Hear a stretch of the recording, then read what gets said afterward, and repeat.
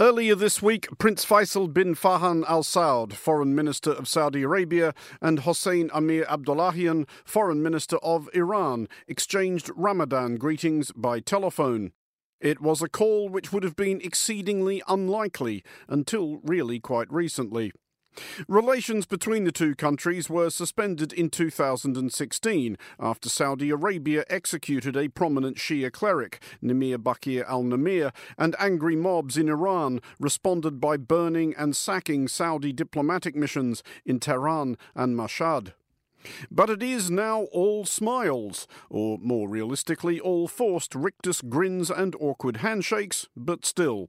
Saudi Arabia and Iran have agreed to restore full diplomatic relations. Embassies will be reopened, foreign ministers will meet in person. There is even talk of a state visit to Saudi Arabia by Iran's President Ebrahim Raisi.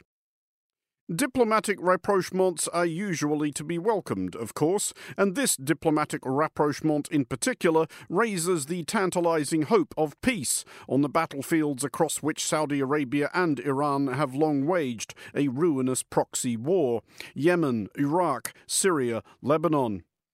But this is nevertheless a diplomatic rapprochement between two regimes whose few points of agreement are those related to entrenched hostility to human rights, democracy, that kind of thing. Added to which the deal was mediated by China, the superpower which can be relied on not to make any squeamish interjections on such subjects. What is actually in this for Saudi Arabia, Iran, and China? How does this renewed relationship redraw the regional map? And where on the spectrum from relief to panic should everyone else be reacting? This is the Foreign Desk. I think the Saudis have decided that the single most important thing for them is to focus on their economy, on developing their country, and that having problems with neighbors, especially neighbors who are willing to attack them with missiles, is not good. And so they've gone from a confrontational approach to one where they're willing to try to see whether some sort of lowering of tensions is possible. I think it simplifies things by actually adding complexity to the region. We were in a situation not long ago where things were pretty black and white.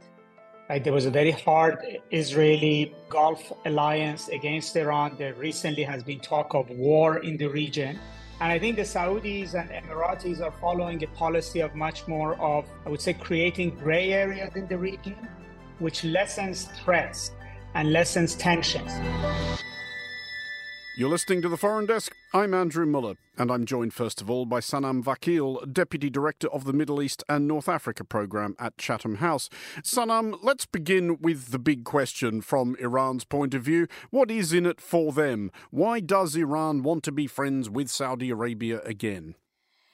I think that the deal, the rapprochement, if it happens, and I think that's an important caveat, we still have 2 months to go for formal reconciliation to take place. If it does happen, it offers Iran a few benefits. Firstly, Iran has been beset with months of domestic protests. Those protests have led to international criticism, condemnation, and sanctions for human rights abuses, with many in the diaspora and many Western governments questioning the survivability and the legitimacy of the Islamic Republic. So I think on first instance, Iran is showing the international community that it is actually arriving at this agreement with Saudi Arabia from a position of strength. The Saudi government wouldn't be making this agreement if it thought that the Iranian government was on the precipice of a revolution. Secondly, as part of the agreement, the Saudi government has committed to reducing support for Iran's diaspora or opposition, reducing support for diaspora-funded media channels, and that benefits Iran from an internal perspective, again, coming on the back of the protests. Iran is trying to put some distance between itself and those events, and so this is about domestic stability as well. And I think third and finally, these protests do come on the back of over a year and a half of negotiations. Iran and Saudi Arabia have been meeting at least 5 times formally, and this has been negotiated by the Iraqis as well as the Omanis. So there have been these efforts at bridging the divide over regional issues. And this helps Iran with its regional stability and regional positioning in the Middle East. I just want to pick up on that caveat you introduced, if this happens. With so much ballyhoo and prestige already invested in it by all parties and indeed by China as mediator, what's the reason why it might not happen from here? Well, I think it's important to just be cautious. Saudi Arabia and Iran have had a longer history of tension than they have of goodwill and diplomatic representation. And there's a lot that could go wrong. Iran has committed to respect sovereignty in the region, committed to supporting the Saudi peace efforts in Yemen, to withdraw support from the Houthi group in North Yemen. So maybe Iran will not be able to restrain the Houthis or restrain their engagement in Yemen, and maybe the Houthis are not going to be as compliant as many in the international community or in Riyadh are expecting. So there are some spanners that could delay the process, but you're quite right that the optics and the international celebration of this rapprochement would make it quite difficult to walk back from. Is there also a potential difficulty in that it might be quite a tough sell to the Iranian public? Like all tyrannies, really, the Iranian regime has always stoked fears of the enemy without, whether it's the United States, the United Kingdom, or indeed Saudi Arabia.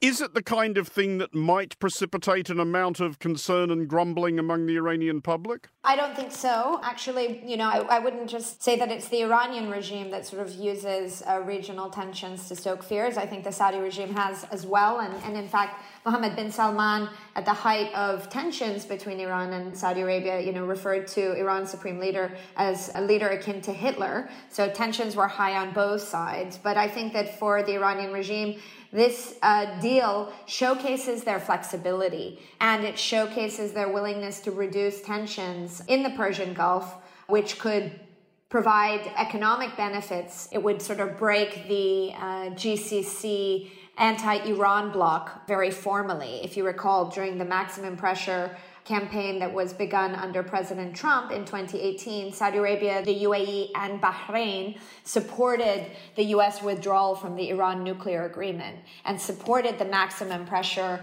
sanctions and containment of the Islamic Republic.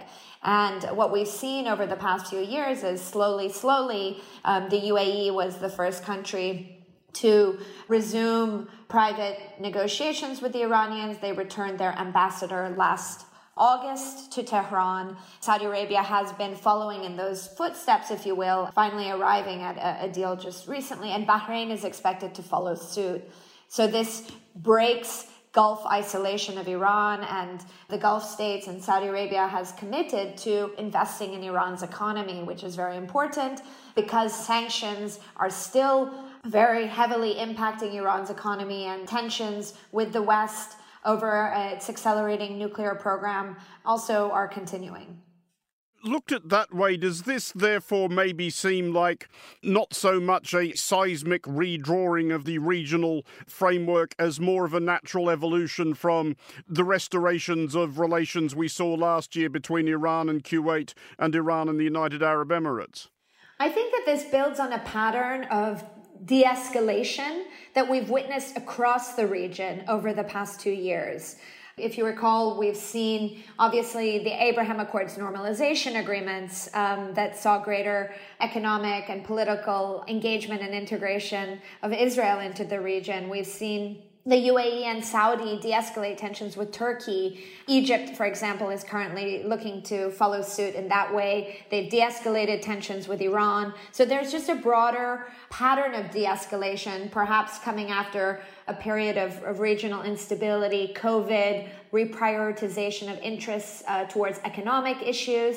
And I think the bigger sort of looming issue is the role of the United States in the region. The Biden administration has continued the U.S. reorientation towards geopolitical competition, and this has led to less direct investment in managing conflict and regional stability in the Middle East.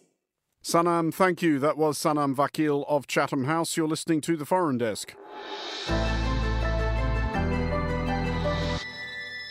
This is the Foreign Desk on Monocle 24, and let's now see if we can figure out what is in this for Saudi Arabia.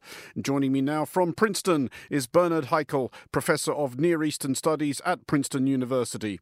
Bernard is also the author of Saudi Arabia in Transition, Insights on Social, Political, Economic and Religious Change. First of all, this process of rapprochement between Tehran and Riyadh, do we know how long this has been going on? So firstly, I'm not sure I would call it a rapprochement. I think it's very much a in-test or in-trial phase to see whether both sides, but in particular whether Iran will stop some of its proxy militias from firing missiles and drones at Saudi Arabia. I think the Saudis have decided that the single most important thing for them is to focus on their economy, on developing their country, and that having problems with neighbors, especially neighbors who are willing to attack them with missiles, is not good. And so they've gone from a confrontational approach, in particular in Yemen and towards Iran, to one where they're willing to try to see whether some sort of détente, some sort of lowering of tensions is possible, and to include and bring China on board because China has particular leverage on the Iranians. This began, I think, in October, well before President Xi visited Riyadh in December. Well, on that thought of détente and reducing tensions, lowering temperature, etc., is there a convergence of interests between Riyadh and Tehran? Because just as we've seen in the last year or so, Iran restoring ties with Kuwait and the United Arab Emirates, we've also seen Saudi Arabia restoring its ties with Turkey. Do they both at least agree that they want less disagreement in the region? They want different things. So the Saudis want to get on with the business of building up their country. And if you visit Saudi Arabia, you'll see there's a furious sort of pace of building. There are cranes everywhere. It's one enormous building site. So the Saudis want to focus on that. The Iranians, I think, have slightly different interests. They are under tremendous pressure, both domestically because of the demonstrations and dissent movements.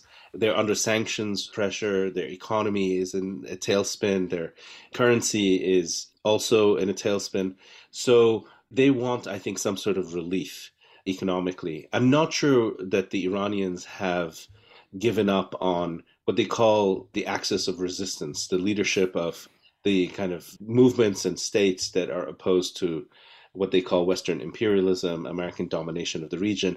The Saudis are not bothered by America's domination of the regions. The Iranians are.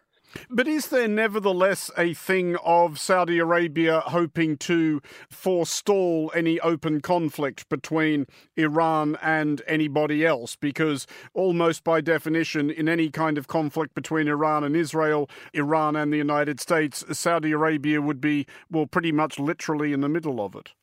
Yes. And the Iranians have in the past threatened and indeed have attacked Saudi oil installations. And I think what the Saudis are trying to do is try to distance themselves from a potential Israeli attack by protecting themselves from Iranian retaliation. The biggest fear that Saudi Arabia has is Iranian attack on their facilities and also on their desalination facilities. You must remember that countries like the UAE and Saudi Arabia rely very heavily on desalinated water. And if any of those installations are attacked, those countries would literally sort of die of thirst. So one of the achievements potentially of this agreement with the Iranians is to say to them, that is the Saudis saying to them, look, if the Israelis attack you, please don't take it out on us. You've said that Saudi Arabia has been historically unconcerned with the American domination of the region, but nevertheless, is there the beginnings here, especially when we talk about China's role in this, of Saudi Arabia maybe trying to orient itself away from the West slightly and pursue some sort of doctrine of strategic autonomy? So the Saudis have been quite upset with the Americans, with American policies for at least 2 decades now, beginning with the invasion of Iraq that happened in 2003. So the Saudis were against that invasion. They knew then that the Iranians would dominate Iraq and told the Americans this. Nonetheless, they ultimately supported the American invasion because they had to. Then they were upset with the Americans for abandoning President Mubarak as they saw it during the Arab Spring events in 2010-11, And then they also were upset with the Americans, specifically President Obama, for negotiating the nuclear deal with the Iranians, which is known by its acronym JCPOA, as well as this idea of pivoting east, that the Americans were going to abandon the Middle East and pivot towards China. And also, they've been upset with President Trump because when the Iranians attacked Saudi Arabia in September of 2019, the Americans did nothing.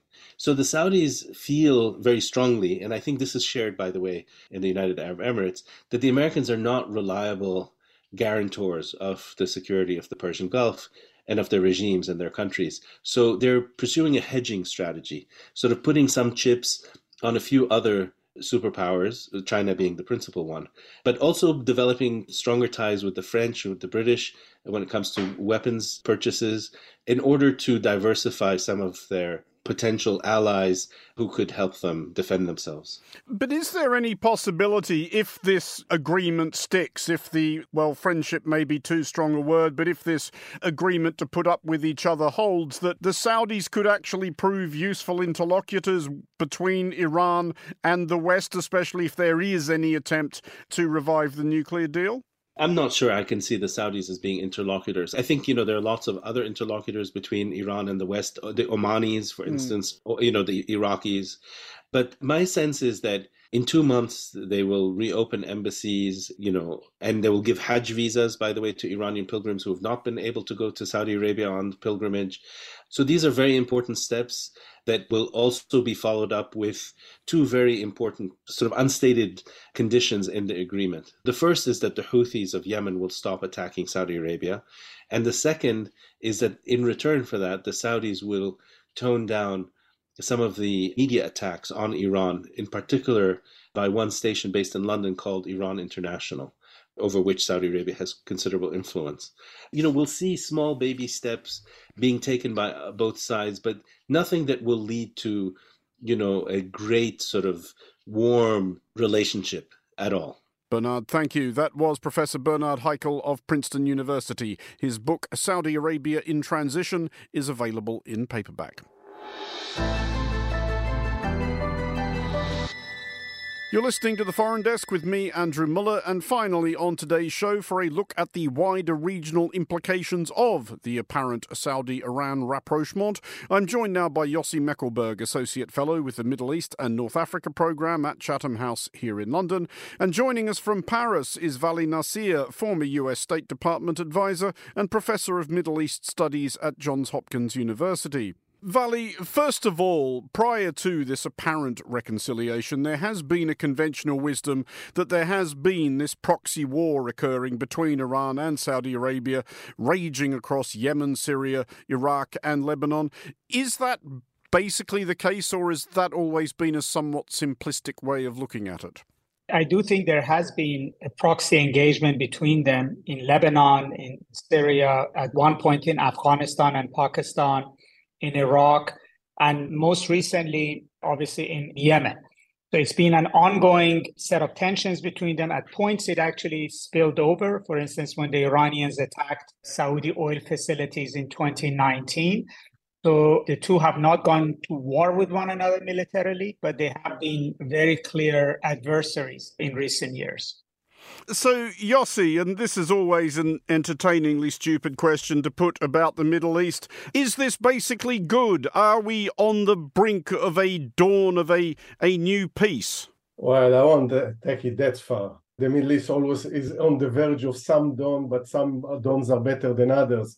I think it's a positive development. I think everything that diffuses the tension between two major powers within the region, it's a good sign.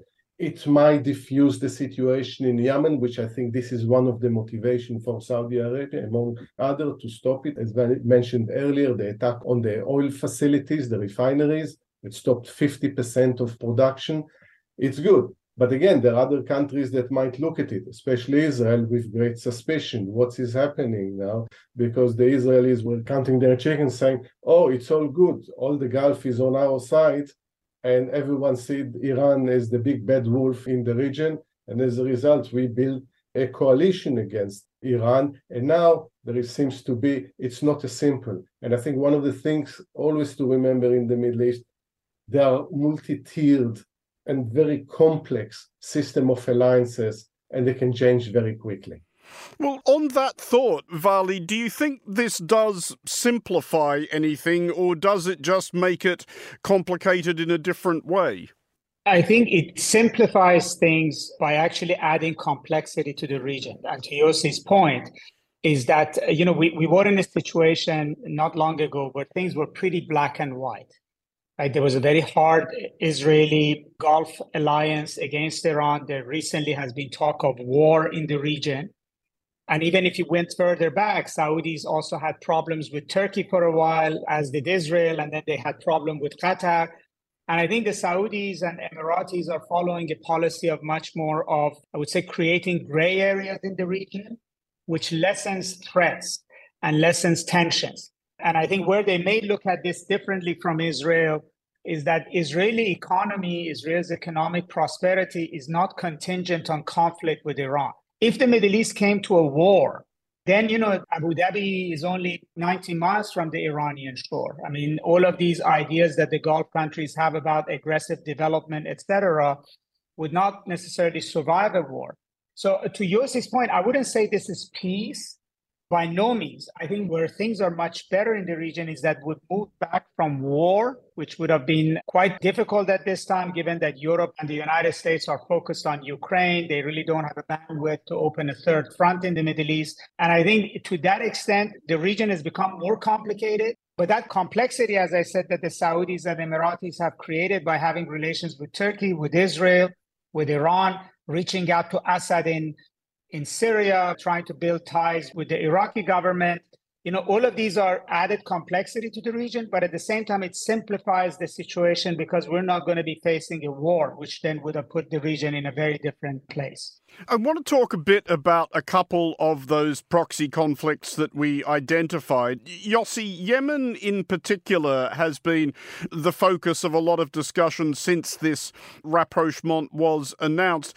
Is it possible that it's as simple as both Iran and Saudi Arabia looking at the situation from a detached perspective and admitting to each other and themselves that between us we have destroyed a country and it has accomplished absolutely nothing, and continuing this is getting neither of us anywhere? Yeah, I think the point is it's a complete illusion to think that anyone can win the war in Yemen. And the problems in Yemen go back decades. And what they found is a place for them to pen out their own conflict or to flex their muscles there. And actually what we see with this agreement, and this goes to, I think, to Vali's point, the complexity that simplifies actually that by having this agreement is that it shows that the region is not as rigid as some people look at it from the outside, think about, and there is way more rationality with that we attribute sometimes to the Middle East. Many people, observers from the outside, look at it and say, oh, it's about religion, it's about monarchies, it's rigid, the way they're thinking there. And actually what we see with this agreement, no, actually countries in a very realpolitik sort of way identify their interest and are capable. And let's also remember, there was a third-party mediator in this agreement, China. So with the right mediation, it can be helped to avoid conflict. And this is including in Yemen, and probably lead to diffusion of conflicts in other places in the region. Other conflicts which might be thought of in that respect very much include Iraq. And Vali, obviously, people have been talking a lot recently about the 20th anniversary of the beginning of the US-led invasion of Iraq in 2003. And one of the upshots of that, of course, was that it substantially delivered Iraq into the hands of the Iranians, who were the great victors, ironically, of that conflict. They saw their adversary Saddam Hussein toppled, and Iraq left right there for them to turn it into an Iranian client state. Does this change anything? Does it perhaps even solidify the Iranian presence inside Iraq? I don't think the Iranian presence inside Iraq was ever in jeopardy, unless something really tumultuous happens in Iraq. The current Shiite control of the country ultimately has deep ties to Iran, needs Iran, and it's not going anywhere. I think where it makes a difference is that if there is at least some degree of agreement between Saudi Arabia and Iran, that they're not going to use Iraq as a proxy place to fight one another, then, it opens all sorts of possibilities for Iraq to sort of develop towards greater stability. The same goes with Syria. Iranians are a big presence in Syria. I don't think Bashar Assad is going to get a divorce from Iran anytime soon after the Iranians help save his neck. But Bashar Assad also wants to be part of the Arab world, wants Saudi, UAE money to rebuild the country. And again, if Iran and Saudi Arabia are not fighting over Syria, it opens certain possibilities. I just would give one example historically. It's good to keep in mind that once upon a time in early 1990s, Iran and Saudi Arabia made an agreement, Iran obviously indirectly, over ending the civil war in Lebanon, the famous Taif agreement. I think both sides understood that neither one is going to win everything they want, but an agreement that ends the war, brings conflict, puts some rules of the game, rules of the road on the ground, is better for both sides. And the Taif agreement pretty much has helped in Lebanon. Obviously, it's not a basis for a prosperous, democratic, stable Lebanon, but we haven't had civil war either. So it is possible to think that Iran and Saudi Arabia could arrive at some things they agree on in Iraq and Syria, in Yemen, and step by step that at least they won't use these countries to tear each other apart. Yossi, at which point we should discuss the interlocutor here, i.e. China. They're following up on this. They are planning to host an Arab-Iranian summit in Beijing later this year. What's the angle for China here? Is it just that it's easier for them to build and develop and profit from an orderly and peaceful Middle East? I think we hear more and more how the United States withdraws from the Middle East and then China enters into the Middle East. As in other places, we saw with Xi Jinping visits to Russia and trying to resolve or contribute to the situation there in one way or another. I think this is a bit oversimplistic view of this. China will always intervene in the Middle East in a very limited way. They are not going to intervene militarily. They're not going to involve even sending weapons to the Middle East. But they want to use more and more soft power. And that's put them in a position that they can be the peacemakers in the region. So especially after Xi Jinping won the third and unprecedented term as China's leader, I think he would like to play this role internationally. But on this sense, what they've done between the Iranians and the Saudis is a great achievement. But first and foremost is because both Riyadh and Tehran were very much interested in this, as is the basis of any good negotiation. Vali, there's another, I guess, somewhat concerning aspect to a lot of the actual people of the Middle East and indeed to the rest of the world if China becomes the interlocutor of choice, because you can see that one of the things about dealing with Beijing that might appeal to both Riyadh and Tehran is that they know that they're not going to get yelled at about human rights by China. Is there a concern that the nature of this deal, the way in which it was done, shores up dictatorships like the ones in Saudi Arabia and Tehran? I don't think that's the dimension right now, because as Yossi said, China is not the most important player. Iran doesn't have much relations with Europe and the United States, but Saudi Arabia definitely does. And once Xi Jinping got involved, then, the right wing in Iran, that's the supreme leader, Revolutionary Guard, the people who are most likely to violate the deal, basically had to toe the line. I mean, they're not going, given that how much Iran depends on China these days, the only way that you're going to keep Iran's feet to the fire on a deal is through China being there, not Europeans, not anybody that Iran could easily feel comfortable violating the deal with, but with the Chinese. And the Saudis essentially wanted the Chinese to play this role. And why would the Chinese agree to the Saudis is because if they want more energy deals from Saudi Arabia, if they want Saudi Arabia to resist decoupling from China with Washington, if they want Huawei in Saudi Arabia, they had to basically do this favor for the Saudis. So in a way, unlike other times when the Chinese insert themselves in, here actually the countries in the region understood that China can play this role. I do not believe it was Xi Jinping that was pushing the two sides to do this. I think Mohammed bin Salman essentially asked him that if he wants to build these relations with the Gulf, he needs to solve a big security problem with the Gulf, which is Iranians have said they're willing to do these things. Now, your job is to make sure that they actually do it. Vali Nasir and Yossi Meckelberg, thank you very much for joining us on the Foreign Desk. That's it for this episode of The Foreign Desk. We'll be back next week, and look out for The Foreign Desk Explainer, available every Wednesday. The Foreign Desk was produced by Emma Searle and Christy O'Grady. Christy also produces The Foreign Desk Explainer. To contact the Foreign Desk team, you can email Emma at es@monocle.com, and don't forget to subscribe to Monocle Magazine and to our free daily email bulletins by heading to our website at monocle.com. From me, Andrew Muller, thank you very much for listening. Until next time, goodbye.